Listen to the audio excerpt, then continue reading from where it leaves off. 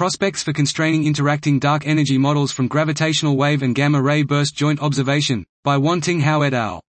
With the measurement of the electromagnetic M counterpart, a gravitational wave GW event could be treated as a standard siren.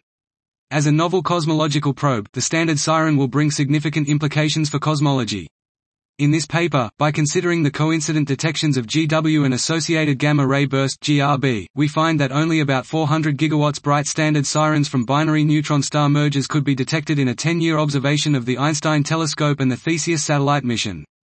Based on this mock sample, we investigate the implications of GW standard sirens on the interaction between dark energy and dark matter. In our analysis, 4 viable interacting dark energy (IDE) models, with interaction forms Q equals 3 beta h rho d and Q equals 3 beta h rho c, are considered. Compared with the traditional M observational data such as CMB, BAO, and SNIA, the combination of both GW and M observations could effectively break the degeneracies between different cosmological parameters and provide more stringent cosmological fits. We also find that the GW data could play a more important role for determining the interaction in the models with Q equals 3 beta h rho c, compared with the models with Q equals 3 beta h rho d.